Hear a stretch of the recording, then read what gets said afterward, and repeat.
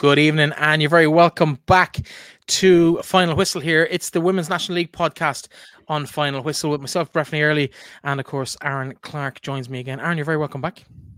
Good afternoon, or good evening, should I say. How are we?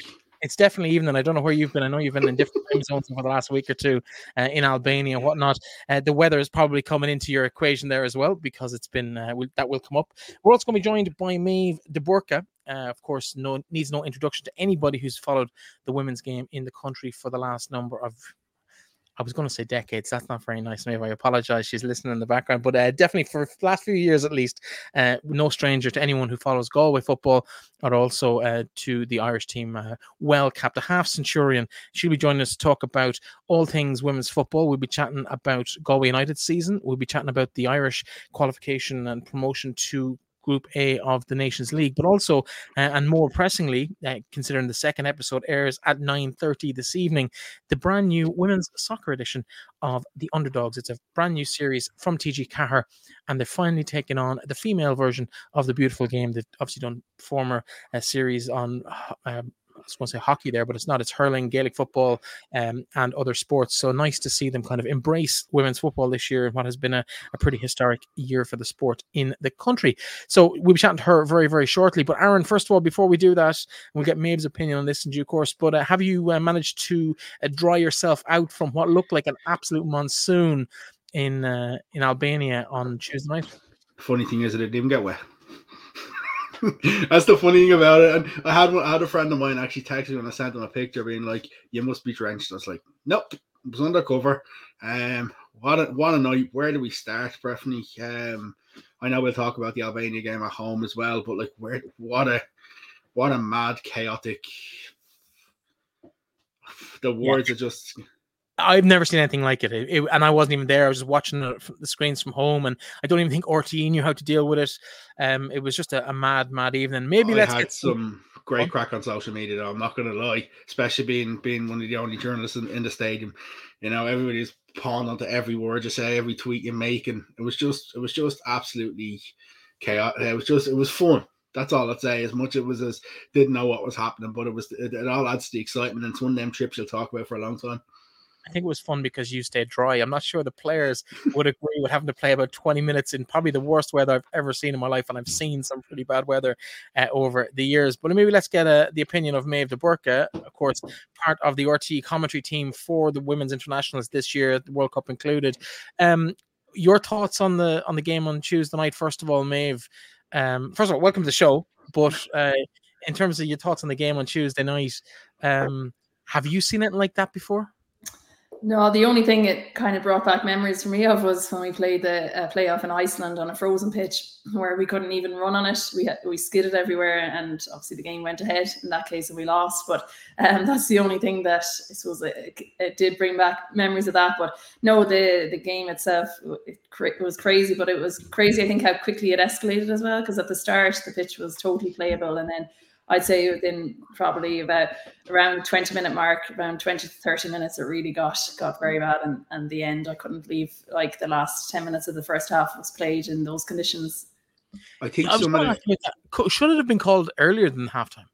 Yeah, it was like you have to just think of the player welfare in that case. Like if someone got a serious injury, you know, the pitch wasn't playable. So once it became unplayable, I think, you know, it should have been called off. But that's easy to say in hindsight. But when you're the ref in the middle of it, you know, you have a lot of factors to consider as well. I'm going to throw a couple of nuggets in there for you as well. There was thunder and lightning as well. Before as the game was actually being played.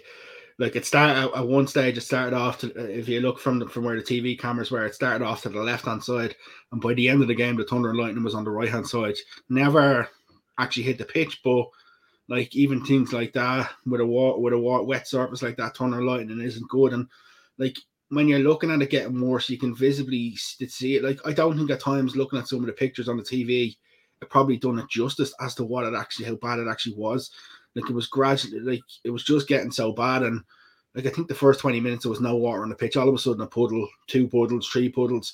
Like we were in the stadium in mesmerized that it was continuing to be played, and like when you're looking at this sort of thing, your question then comes into if it was a League A game, does it get stopped? And you're probably saying yes.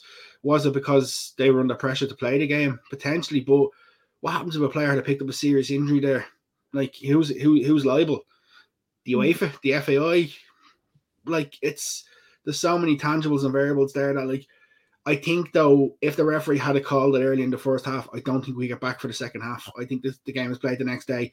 I think by her actually getting the half time, it actually allowed them a little bit of time. But even when the rain delay was on, like, at times the rain would ease up, they'd clear a couple of puddles off the park, and then all of a sudden it would hit again. Like, the biggest problem is the surface was quite hard, so it wasn't actually soaking up the water. It was just sort of puddling on the top of it. And even when they went out and you see them putting like pitchforks into the ground to try and to clear some of it, it wasn't.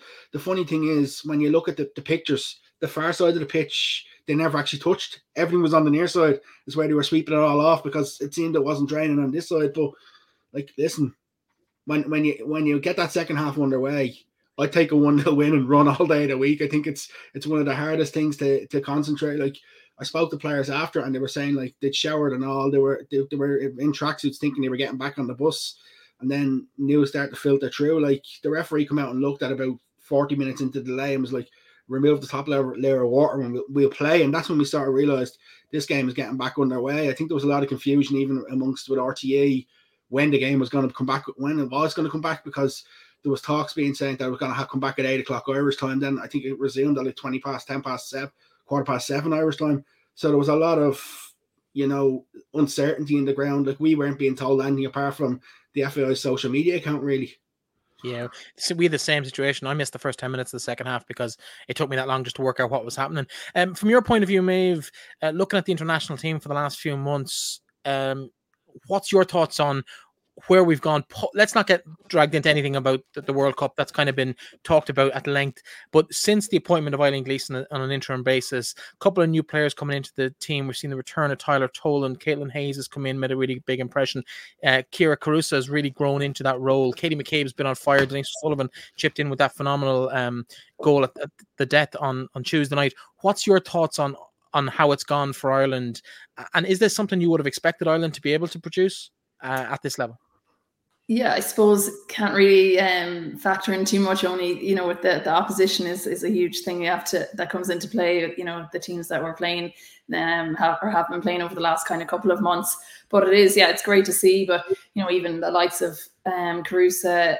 Again, if you're playing a stronger opposition, her role just immediately changes to one where she's holding the ball up and chasing balls into the channels. Whereas obviously when we have the majority of the possession and we're playing two up front, where with Katie right beside her, really, then definitely it helps. And I suppose it's something I could have seen it, just like I said, just given the opposition that we are playing against. But at the same time, we can only play what's in front of you too. And to have gotten, the wins under the belt at this stage is great. They'd be disappointed not to have kept the clean sheet, I think, at home to Albania. But, it's never going to be perfect. There's always going to be things to work on. And I think it's been, so far so good. Definitely the addition of Caitlin Hayes in particular has been really positive, because she just adds another kind of dimension to the back line there. Her passing range is incredible. I don't think we've seen that really in an Ireland jersey recently, just the way she can, particularly her diagonal switches from the back out to the left side, are really, really good to watch. So all positive, I think, going forward, and Eileen has done a good job at them. It's very easy to have a nice diagonal ball when Katie McCabe's at the end of it as well. It's a nice target to have. In terms of, I suppose, where we're going from here, obviously we've gone to the last two games as favourites. Myself and Aaron have spoken about how anything less than 6 wins out of 6 would have been seen as a question mark against this kind of opposition. But to be fair to this Irish side, averted disaster on Tuesday night with that late goal, but it's been methodical. It's been really solid, and they've performed and they've produced, and they've really wiped the floor with all 3 sides in the group so far. Yeah, they have. And I suppose in the past we would have struggled to put goals away, and numbers of goals, like that. It would usually be just maybe a 1 or 2-0 win. Now, see, the game away to Albania is that just, I wouldn't have really classified it as a proper game as such to analyse. But aside from that, they've obviously been able to put the ball in the back of the net a few times in each game. And that's been a really positive thing. And I think it's good for the attackers as well to kind of get that confidence and just to be able to work on the sort of combination playing that in the final third, which you obviously don't get a chance to do when you don't have the ball against a stronger team. So at least you may kind of hope that we might see a bit more of that now when we do face a stronger opposition in the new year. So just on that then, Bethany, obviously for the listeners, Ireland do qualify for League A for the fact of Hungary and Northern Ireland drawing Ireland 2 games.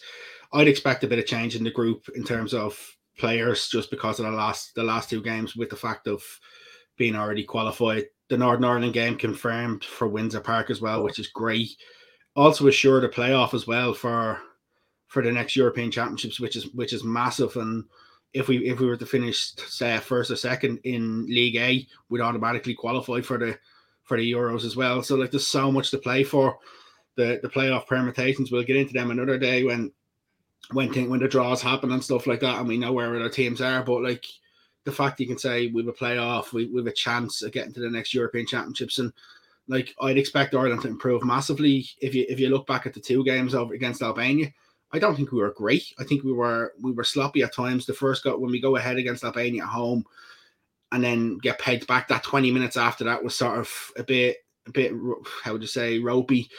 I think the addition of Sinead Farrelly at half-time at a home game was massive. And like, you look at the game on Tuesday, that sort of game wasn't made for the likes of Sinead Farrelly just because of the fact of the conditions. She couldn't really pass the ball around. It was more like kicking up buckets of water. And then for me, the second half, what was the important thing is the fact that they ground out the result. They pushed for opportunities. They created chances. They just weren't going to drop to them. On many of Ireland teams, they would have just said, okay, listen, it's not happening tonight. We're going to go away with a 0-0 draw. We'll just take it. It's not the worst result considering the circumstances.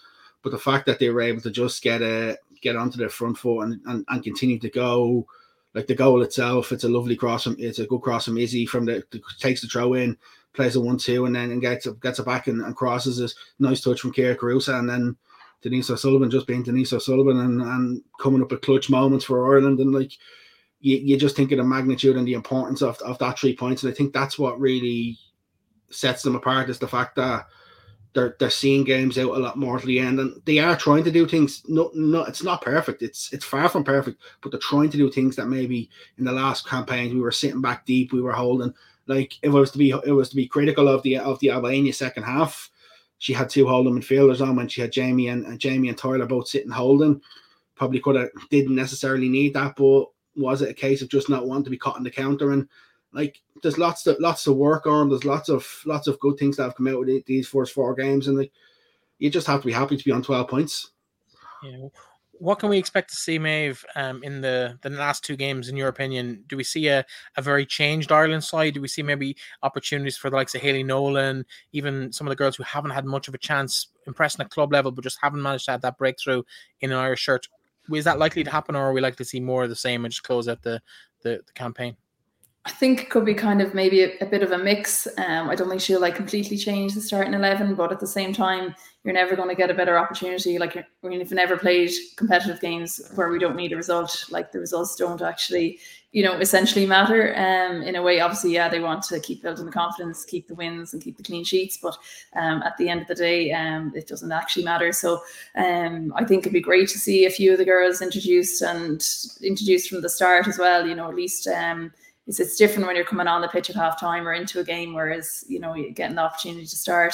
It would be great. It's a bit disappointing that Erin McLaughlin's first start was in the conditions it was over in Albania. So it'd be nice to see her get another chance, maybe because she just, it was a really difficult game to have an impact in.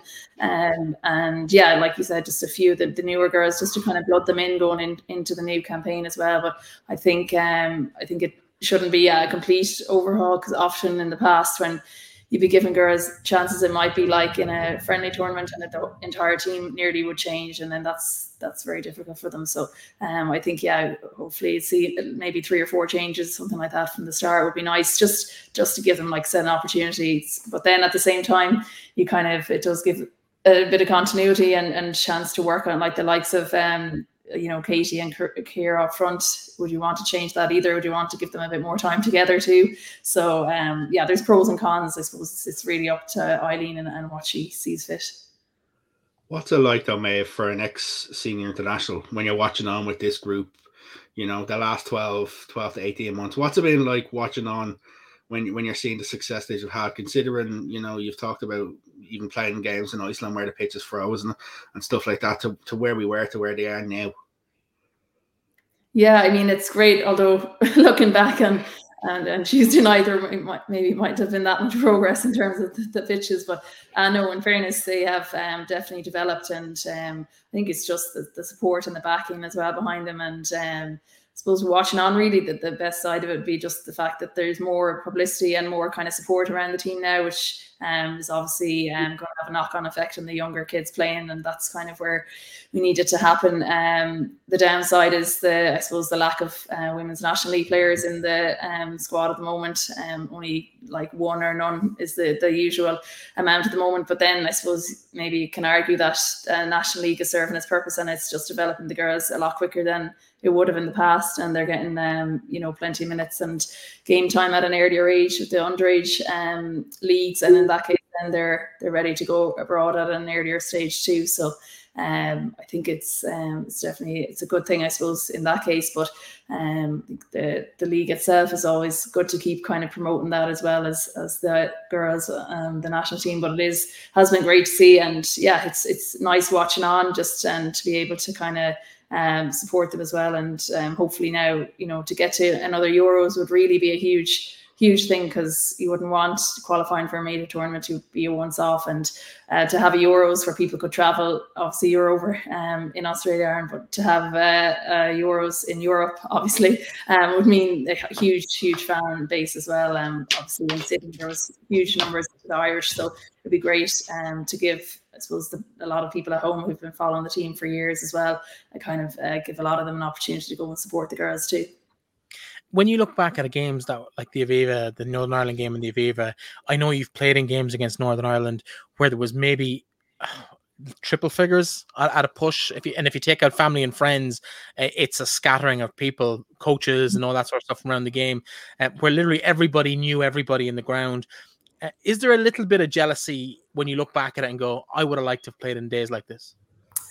No, I wouldn't say jealousy. It's more, it's different times really. Like it just was the times that we were in at the time, and every time you're representing Ireland really is special. So obviously the occasions like the Aviva, it's not it's great to see it developing. Like you wouldn't want it to stay in the past too, and you want it to keep moving forward and the game to develop, like I said, for the younger kids, to see the role models there that we wouldn't have seen, just again because of times, because of how times were. But I wouldn't go back and change a thing really, in terms of everyone has their own kind of journey they're on and that type of thing. And I really enjoyed all the many years I spent with the team. I'm also enjoying the free time now when every spare minute isn't spent thinking about football or playing football. So it's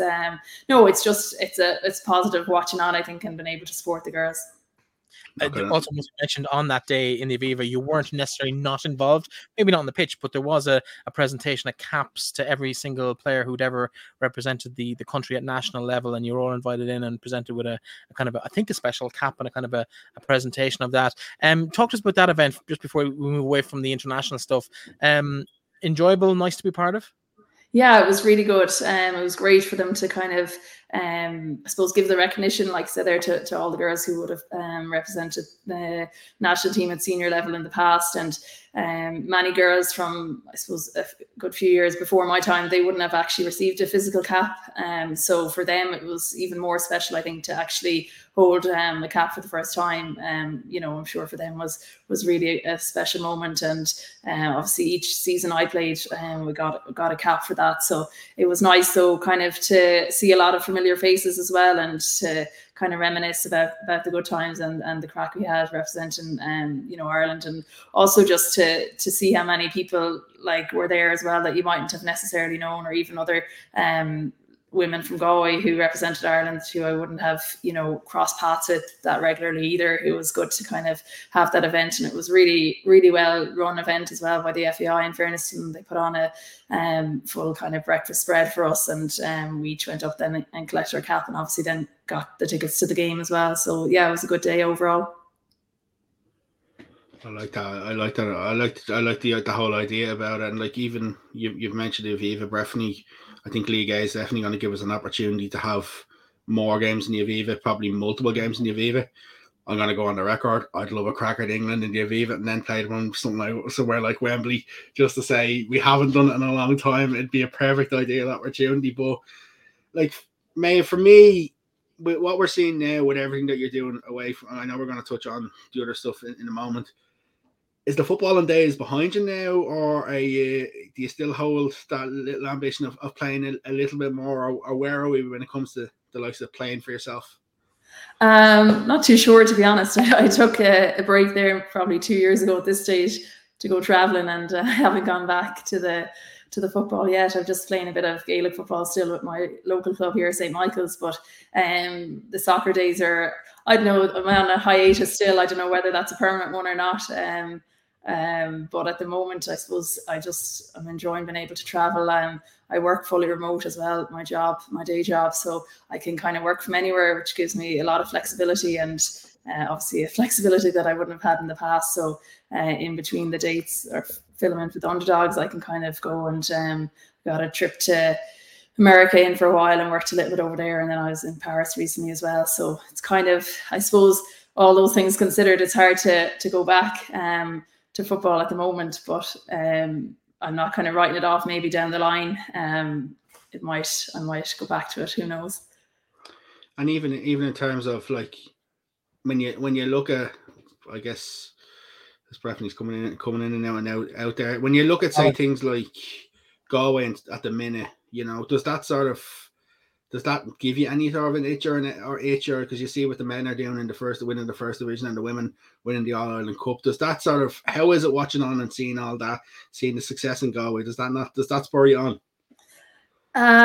Yeah, it's great to see it, and like obviously as a supporter, it's great to see it. But I know that, I suppose, single-handedly the amount of work that goes in as well, and the commitment of you're 3 days on the pitch, and you're a night or two other nights on your own training as well, and then obviously not to mention the treks around Ireland to Ferry Carrick Park. It was never my favourite, and we used to always seem to get them away in every cup going while I was playing anyway. But no, it is. Yeah, it is great to see it. You'd love to see them really push on in the league as well. I think the one thing, and even what was missing in my 9 seasons as well, as a goal scorer for Galway, and a regular goal scorer. So I think that's just the one kind of maybe the missing piece. If we could get that, I think would really go on to great success. But it was great to see them win the All-Ireland Cup, definitely, because it was a long time kind of waiting for some kind of silverware in Galway. So yeah, it was about time. I had the pleasure. So first of all, apologies for dropping out, just a dodgy internet connection tonight. But I did have the pleasure of co-commentating on that, probably because the likes of yourself were all on the other side of the planet following the Women's World Cup. In terms, Meabh, of, let's talk about the Underdogs. I don't know if I might have dropped out there again, sorry. But let's talk about the Underdogs for a minute, because that's obviously, it's a huge focus now coming into the end of the season. Really successful launch to it last week. I loved the first episode.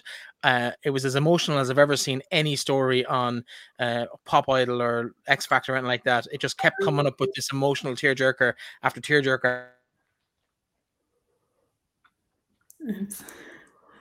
We might be missing him again.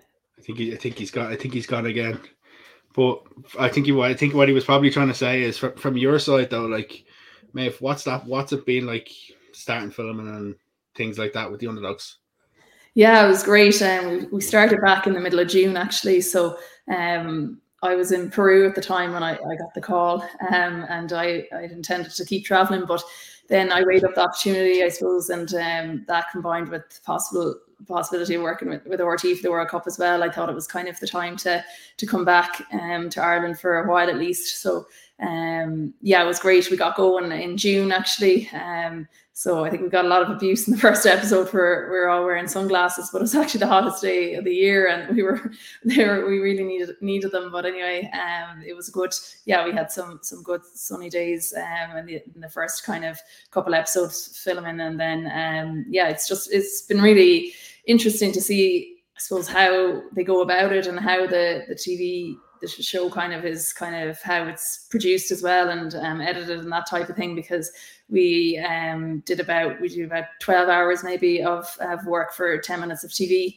So it's incredible, really. The first day was, we had so many trials and callbacks and that type of thing. Or we were in the room there for about, I think 4, maybe actually it was up to 6 hours, I think, giving the girls the news, and it was on TV for, I'd say, less than 6 minutes. So that type of thing it's interesting to see.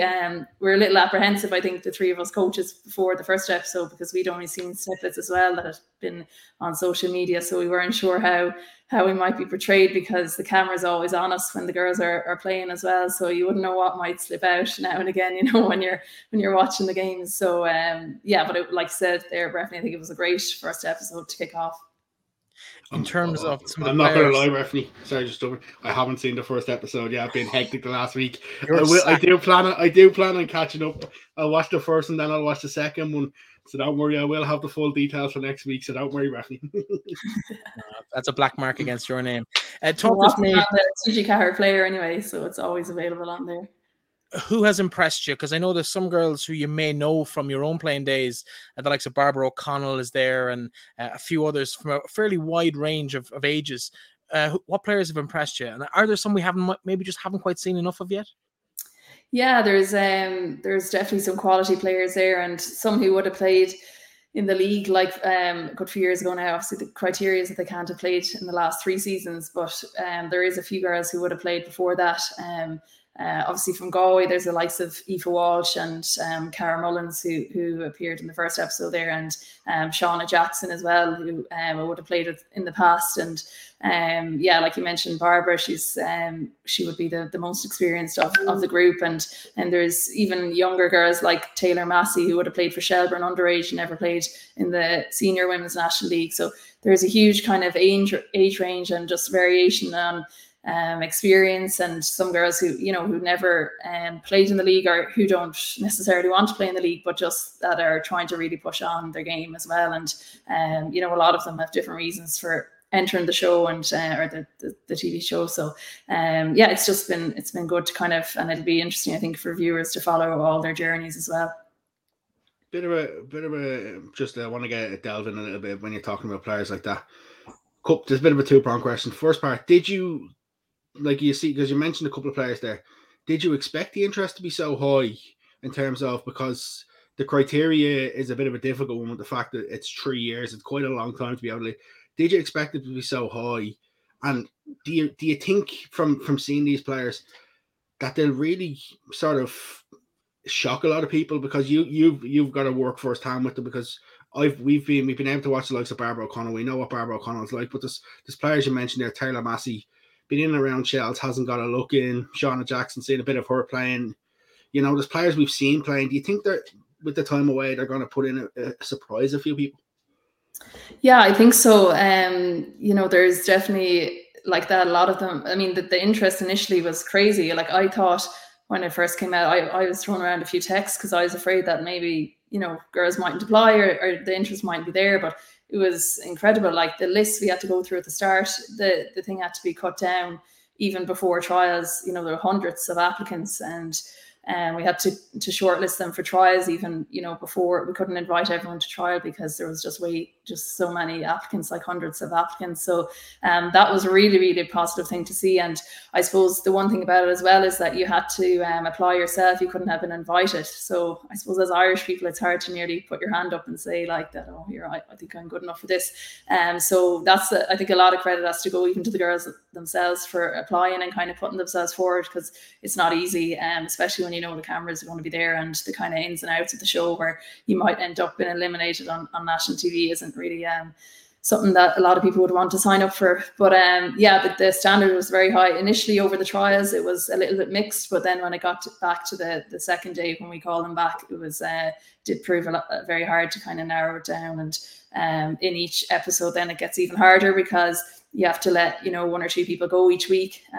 The first elimination will be in tonight's episode, and that's when it gets very hard, because you also get to know the girls personally as well, and get to know them as people. And I think that's when it actually gets progressively harder, I think, throughout each training camp, because you don't really want to kind of end the journey for someone who's put in a lot of effort to get there.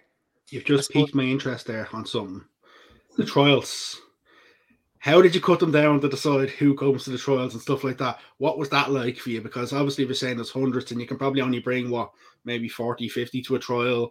How did you cut them down for the first 2 to get to the trial, and then cutting them down for the second to when they'll actually go into the camps and stuff like that? How did you go about that? And talk to us a little bit about that sort of process, because I'm intrigued, because with such high numbers.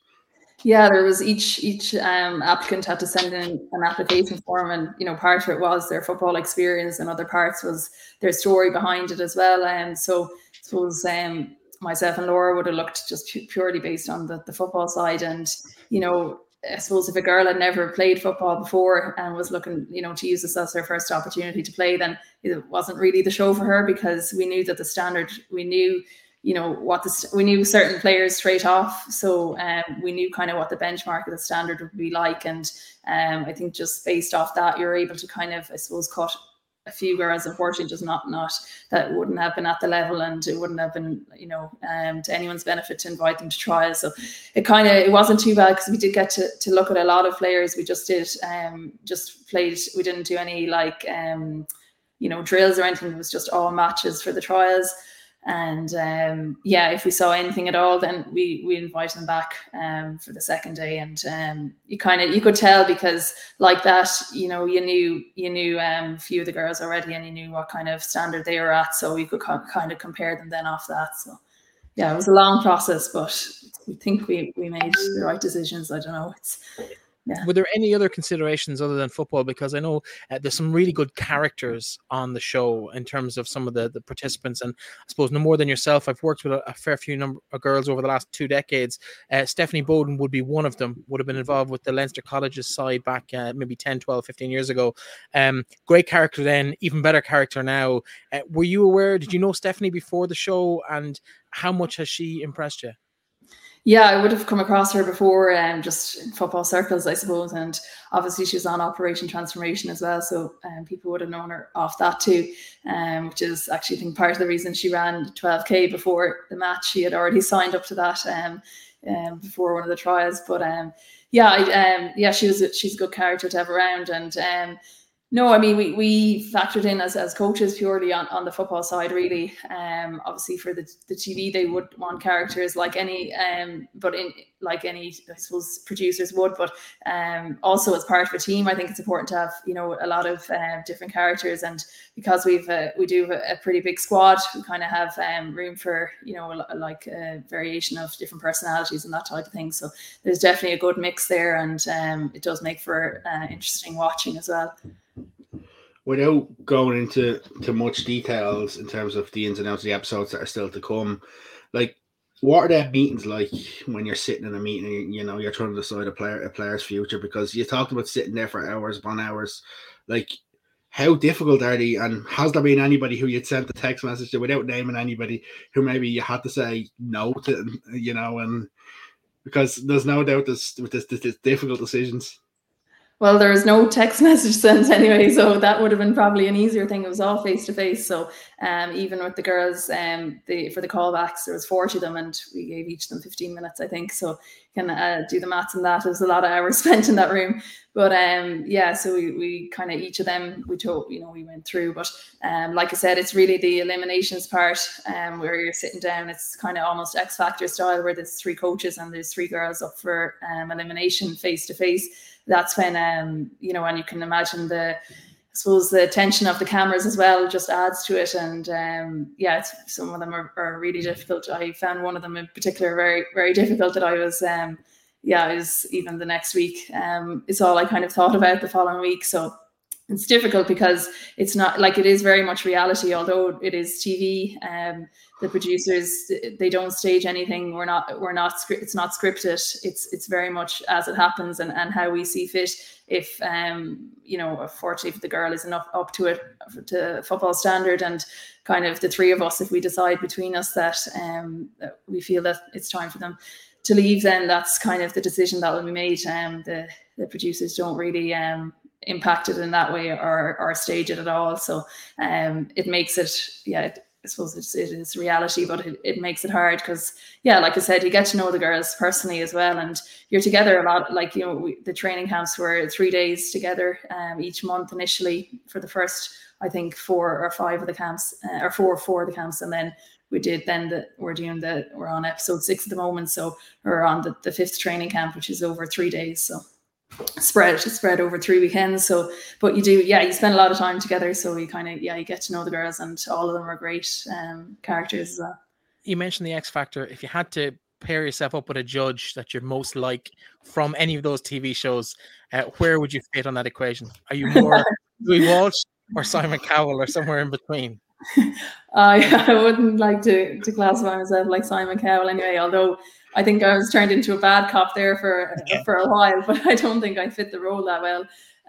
But I'd say somewhere in between. Like, it's hard because, like, you think it's an easy decision, but then when you're there and you have to, tell the girls, and they have to fight their cause as well while you're in the room, and our decisions can change based off what they're saying too. Even before, while we're in the room, we can kind of decide based off of what they're telling us as well. So I don't know. I don't think I'd fit any of those characters too much, but maybe by the end of it, you'll be able to characterize me into one of them. I don't know. He'll definitely have you characterized at the end. There's no doubt about it.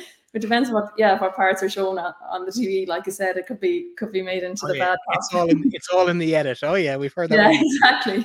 How did you prep for this, Meabh? But did you watch many of the other series to sort of see how the coaches got on, or things like that? Or how did you? Because we've seen you doing a lot of TV stuff when it comes to RTE and stuff like that. Done some of the games on TG4 and stuff like that. How did you prep? Because this is completely different to probably something you're stepping out your norm as well a bit here. Oh yeah, I mean, this is nothing like kind of what I would have done before. Obviously, for games and stuff, you have a set way now of preparing, and just it's all kind of factual and that type of thing. But no, I watched I watched one of the series, just the first kind of couple of episodes, just to have the idea of what was kind of involved in it, because I had seen them before, but it was a good few years ago at this stage, and obviously I wasn't kind of like analyzing it in detail. So it was more to see how the kind of trials process worked and that type of thing. And obviously the Irish side, I hadn't spoken in a good while, because I'd been traveling for the year previous as well. So I was speaking more Spanish in my head than Irish on the first day of the trials, because I was getting a bit mixed up. But that came back as well. Like, when you're surrounded by the Gaelgors, you kind of you do get it back a bit more. So I don't think there was too much prep to be done, because like I said, it's just really outside of the cameras. You're just doing how you would usually with a team. Obviously, maybe from coach's perspective, we don't have as much time on the pitch working with them, because there is a lot of like team building stuff, and kind of like even tonight washing cows and that type of thing, which I wouldn't have usually implemented into teams training and that type of thing. But it's definitely been a really like big learning experience, and I think as coaches we just have to find ways of kind of getting our messages across in the most efficient way, because of the lack of kind of time on the pitch with them as well.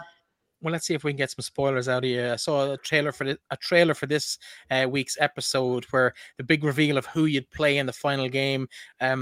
Obviously, TG4 based in Galway. You're a Galway person. There was a heavy presence from the Underdogs at the Avenir Sports Cup final. Can we get a spoiler out of maybe who they're going to play, or is that wait for another hour or two to find out? Well, I do reveal it, on tonight's show. I think I was given the task of actually naming the team that we'd be playing for that particular reason, because we'll be playing Galway United on the 2nd of December even. So it's one I'm really looking forward to, because I suppose if I had my pick of the teams, probably would be to play Galway, because I think they'll provide a really big challenge. And will that be open to the public? Buy tickets, come along, support like previous episodes of the show? Yeah, exactly. It'll be on an aim in DC Park. So it'll be. I'm not sure of the kickoff time. I'm sure that'll be announced close to the day. But definitely, the public are all invited along, and hopefully there'll be a big kind of crowd there, because it'd be great to get behind. Well, obviously they'd probably be supporting Galway, but I think it'd be really kind of hopefully an exciting game as well. We'll be kind of looking to hopefully get a result. I mean, it's going to be difficult. Underdogs teams in the past haven't fared very well in the final game, but it's a difficult one. It is hard to know how we'll get on, but we're putting the work in anyway. But it's a funny one, kind of trying to prepare to play against Galway when I've never done that before, obviously. You'll know nearly every player, and you'll know every player on the pitch, and it'll be weird going into the away dressing room in Eamon DC Park. But like when you look at things like that, like playing against a top National League side, live on TG Car, like does it show the importance of how big the Underdogs even doing a women's football series is for Irish football at the minute?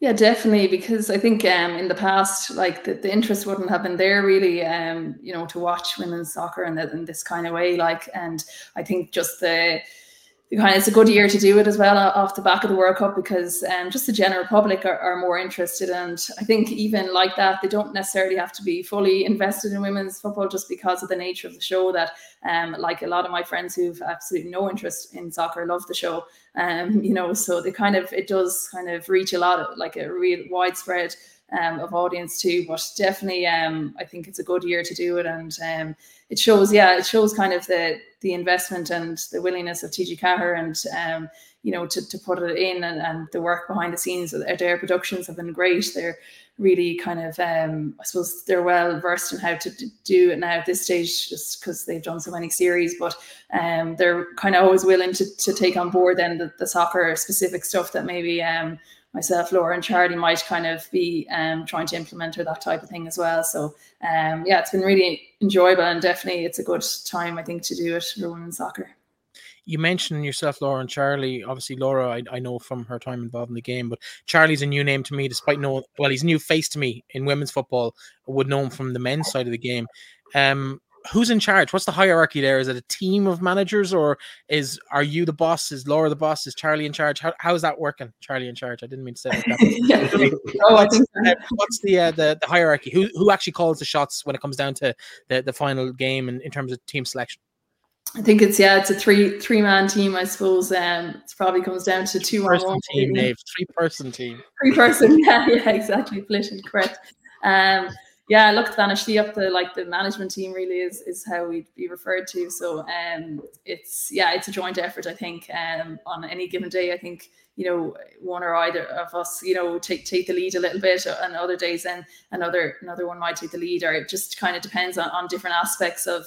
I think it's a really good balance, because the others, particularly, they have such great experience in the game, and coaching wise, like you said, Charlie has a lot of coaching in the GA as well, and men's soccer, and Laura has years of experience behind her with the underage Irish teams, and they're all. Luckily, we've all kind of agreed on how we would want to play and the formation that we want to play in the game, and kind of we do see eye to eye in a lot of things. When it comes down to having to name the starting 11, I think that's going to be an interesting one. We actually have a Zoom tomorrow night, and we're going to try to figure that out, which should be interesting, to see, because there are so many girls pushing to be in the starting 11. It's going to be really difficult, another difficult decision to make. But yeah, it's a team effort, I think, really. Without giving too much away, because I am aware that TG Cahir won't want you giving away massive spoilers. By the time most people watch this or listen to this, they'll know it's Galway United they're going to play. But in terms of the squad size at the moment in the real world, not in the TV episode, but what's the squad size now? Have you down from that 40 to a more manageable number?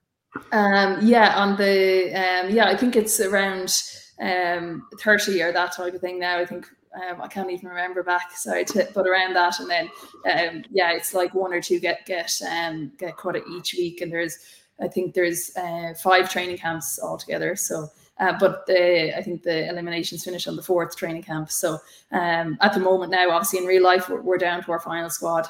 But yeah, in the show, we're just starting with the eliminations tonight. So we'll still have quite a large squad because I think it's kind of good for when we're training to have, been able to do 11v11 and that type of thing as well. So it'll be a large squad at the end, and unfortunately not everyone will get on the pitch in the final game. But I suppose it is going to be a squad effort, and kind of everyone is as important as another, on it. Does this scratch the knuckles or itch the knuckles a little bit, maybe, to go down a coaching route in a more permanent capacity when the Underdogs are finished? Because I know you've done your UEFA B license. Does this maybe to give you that sort of edge to want to go down that route in the coming years? Definitely. Like down the line, I don't think in the short term, just again because of kind of having to commit to being in one place for a long time. It's not something I want to do at the moment, but definitely, I'd love to coach a lot more. I do a little bit now at Salt of Devon when I can. I always kind of would have taken a couple of teams in the past, but at the moment I just dip in and out of it because I suppose looking back, like I would have received a lot of really good coaching, and kind of I'd be grateful for a lot of that coaching. So it would be nice to be able to be in a position then to give back, and I'd love to do, particularly with Salt of Devon. I think I'd like to do a lot more. Then I've done a little bit with Gainer Cup teams as well in the past and that type of thing. But definitely, I think the underage in particular is great because they're like sponges, and they can take on a lot of information. You can see a lot of change very, very quickly. The younger you get them, I think the more scope there is for development and for improvement. So I kind of I do definitely enjoy working with that age group as well. Yeah, no, and Phil Trill doesn't have to be worried just yet. But don't wait around too long, Phil, or maybe be coming for your job. In terms of locally, let's bring it back to the league for a moment. Just we finish up, and as we have you, Galway played last night. Disappointingly, I suppose from their point of view, a former player came back to hunt them, Chloe Singleton, with a goal just on the half hour. Have you followed much of Galway's? I suppose you're scouting them now, but have you followed much of their league and their season so far? Yeah, I have.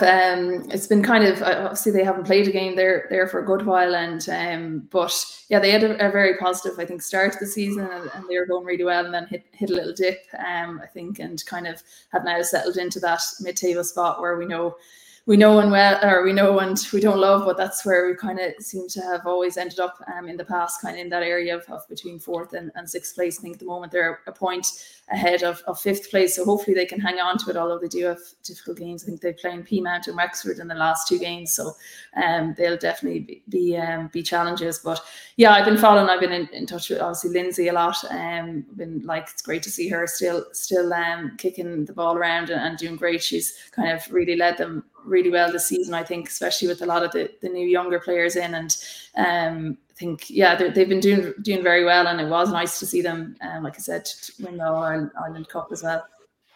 The one difference, Bethany, the one disappointment about the Underdogs is we won't see Meabh captain against Lindsay. I was also going to ask, because Julianne Russell has made her debut a couple of weeks ago for Galway.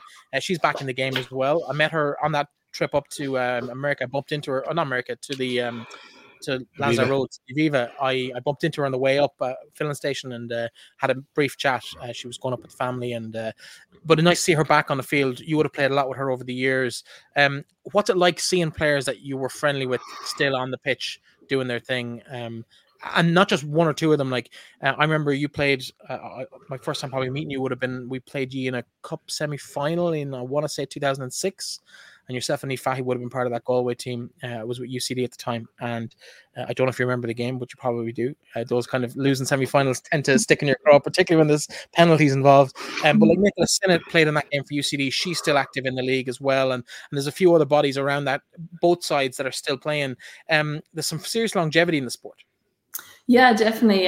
But even I do remember that game. But I remember we won the cup the following year, so it wasn't too bad in hindsight. But still, at the time. Yeah, losing the semi-finals is never fun, but definitely there's longevity, like you said, and I think just the National League sort of provides that now as well, because if girls are based at home and they're settled in one area, they can play in a team for a long time, and I think it's really good and important, I suppose, like I said already, for the younger girls coming through to kind of see that, and they can help them along, provide them with the experience, because I think you need that in every successful team, like you see, in all the teams who are doing well, from particularly in the top half of the table, where they have they do have older players as well, bringing on the younger, less experienced players too.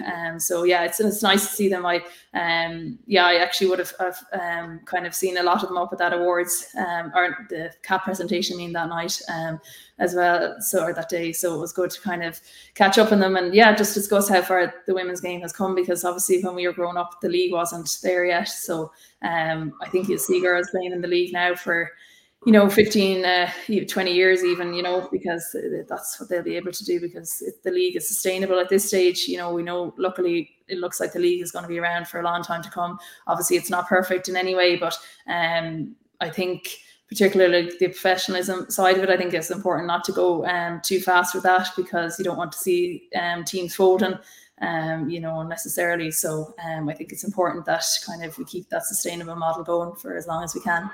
And to put it in context, that semi-final we talked about, we look now at the semi-finals with both of them having 4-figure attendances and breaking records all over the place. That game probably played in front of friends and family. Like, there was definitely a lot of, I think it might have been, but it wasn't Sawhill Devon. It might have been Meabh, was it?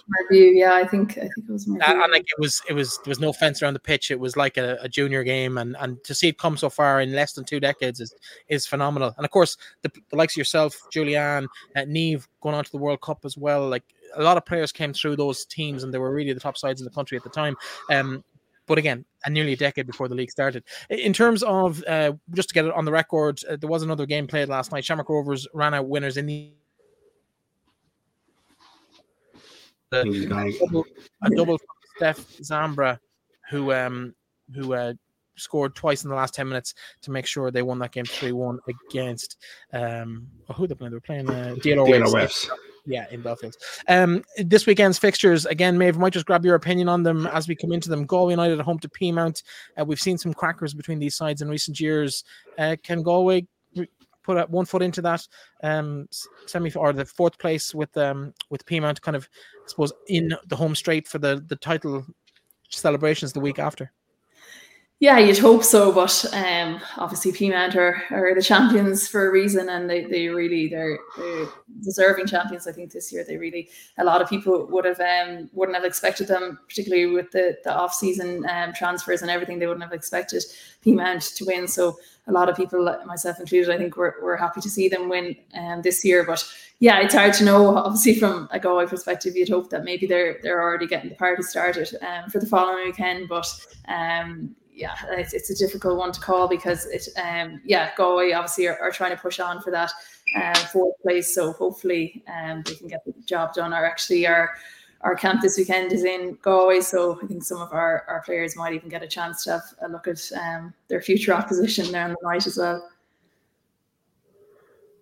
Of course, full round of games to be played. Wexford, they travel to Athlone. Sligo, they host DLR Waves, Treaty and Shamrock Rovers, and Shells and Bows, the Dublin Derby, in the early kickoff. Worth noting, Treaty and Shamrock Rovers is also live on TG Car, who have done a wonderful job. Maybe I can't not ask this, because it's something we've asked guests in recent, and you're a prime example for someone who's playing the league for so long. Where would you like to see the league go to? Because we've seen it take massive steps in the last couple of years. And you talked about maybe not rushing things. Where would you like to see the league go over the next couple of years? I think I'd love to see, I suppose, slightly separate to it, but I'd love to see each of the clubs or the clubs that are in a position to kind of link in with their third level institutions and try to provide, scholarship opportunities for girls. Obviously, Sky are doing a great job providing bursaries to national team players, but personally, I think that might be better invested in girls who are on the fringes of the national team, or who are struggling to keep a part-time job going while trying to play in the league and in college at the same time. Because I just think that age group of kind of, our 18 to 22-year-olds, it's a huge kind of area where, like I said, if you put the investment in, it could really benefit not only the girls themselves, but also the national team as well, because not every player, is as good as the likes of Abby Larkin, who can go and play professionally at such a young age. And also a lot of girls don't want to do that because they might value their education a lot. And I think it's important as female athletes that don't get the same, obviously, reimbursement as males, that education is so important that a lot of them would choose the likes of Amber Bryant or that type, various other girls who would have chosen to do their degree first before pursuing a professional kind of career. So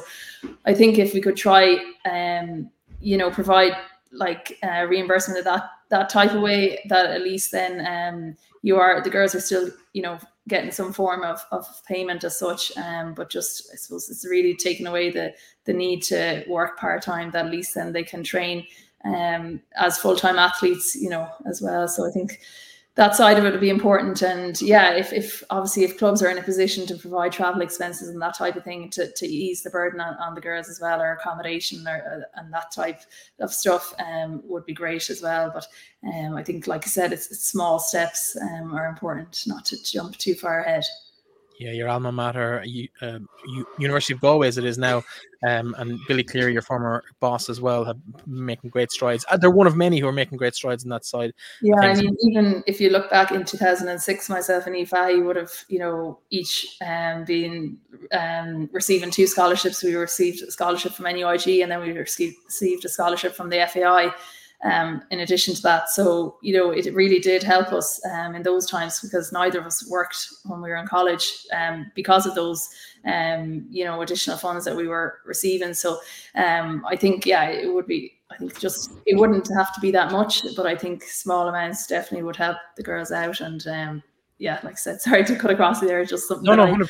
I feel strongly about, and it's just small steps that can be taken to make a big difference. In the grand scheme of things, it's not massive money that would make a massive difference to the lives of these girls from that key age, 18 to 21, 22, 23, when they're in third level education. And then they can go and have a decade in the professional game. They can do, as you did yourself, you spent a bit of time in Sweden in the professional, I think it was Eccleston, maybe you were at, was it? Yeah, pretty close. I butchered the pronunciation of that.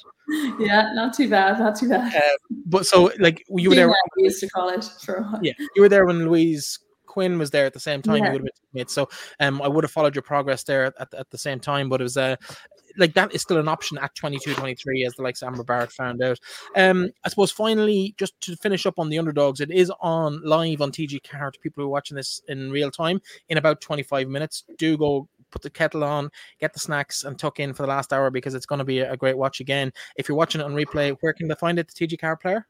Yeah, exactly. tgcar.ie, and then if you just search for TG Car Underdogs on the player, it'll show up there soon after the show. And like I said, for the likes of Aaron who haven't watched the first episode yet, it's available to watch. So yeah, you can catch up on it anytime. But yeah, it's definitely worthwhile.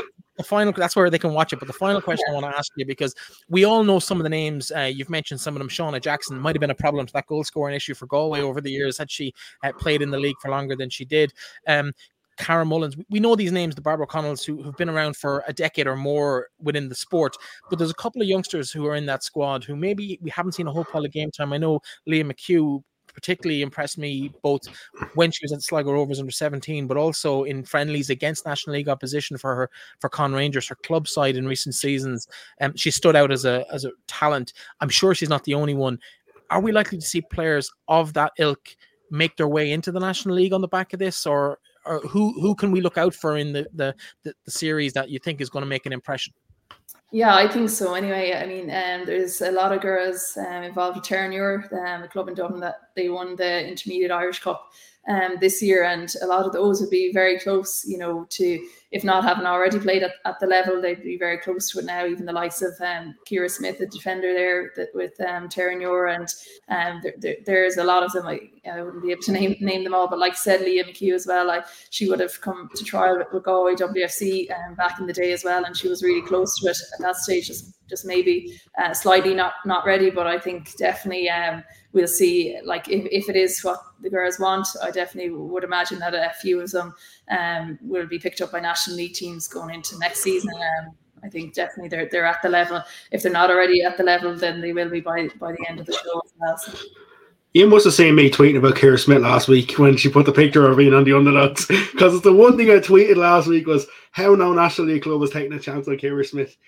Only last week I tweeted that. Yeah, she is. She's a great player, and has that leadership as well. And even the likes of Jenny Claffey there as well. She would have played tennis for Ireland. Yeah, she's just taken up soccer in the last few years, and there's such a wide range of girls from all around the country as well. We have Hayley from Limerick as well, and there's big representation of girls, not just from Dublin, just all throughout the country, which is important as well. And I think it's just going to be really good kind of for people to follow their journeys throughout it, all the way up to that game, like I said, against Galway United on the 2nd of December. Get your tickets, watch the show. TG Carr Player if you've missed it or you're watching us on repeat. Maeve, thanks so much for giving us the hour. Hope you enjoy the show, watching it back again, because it's fresh to you too, even though you're in it. And as always, a pleasure to have you on the show, and we look forward to watching the actual series as it progresses through the rest of the year, and hopefully we'll see you in MDC Park in a month's time. Thanks a million. Thanks so much. Aaron, again, as always, a pleasure. We'll sign off there, and we'll talk to you again next week for the second last show of the year, probably. Get in touch if you want us to talk about anything in particular. We'll chat to you again then.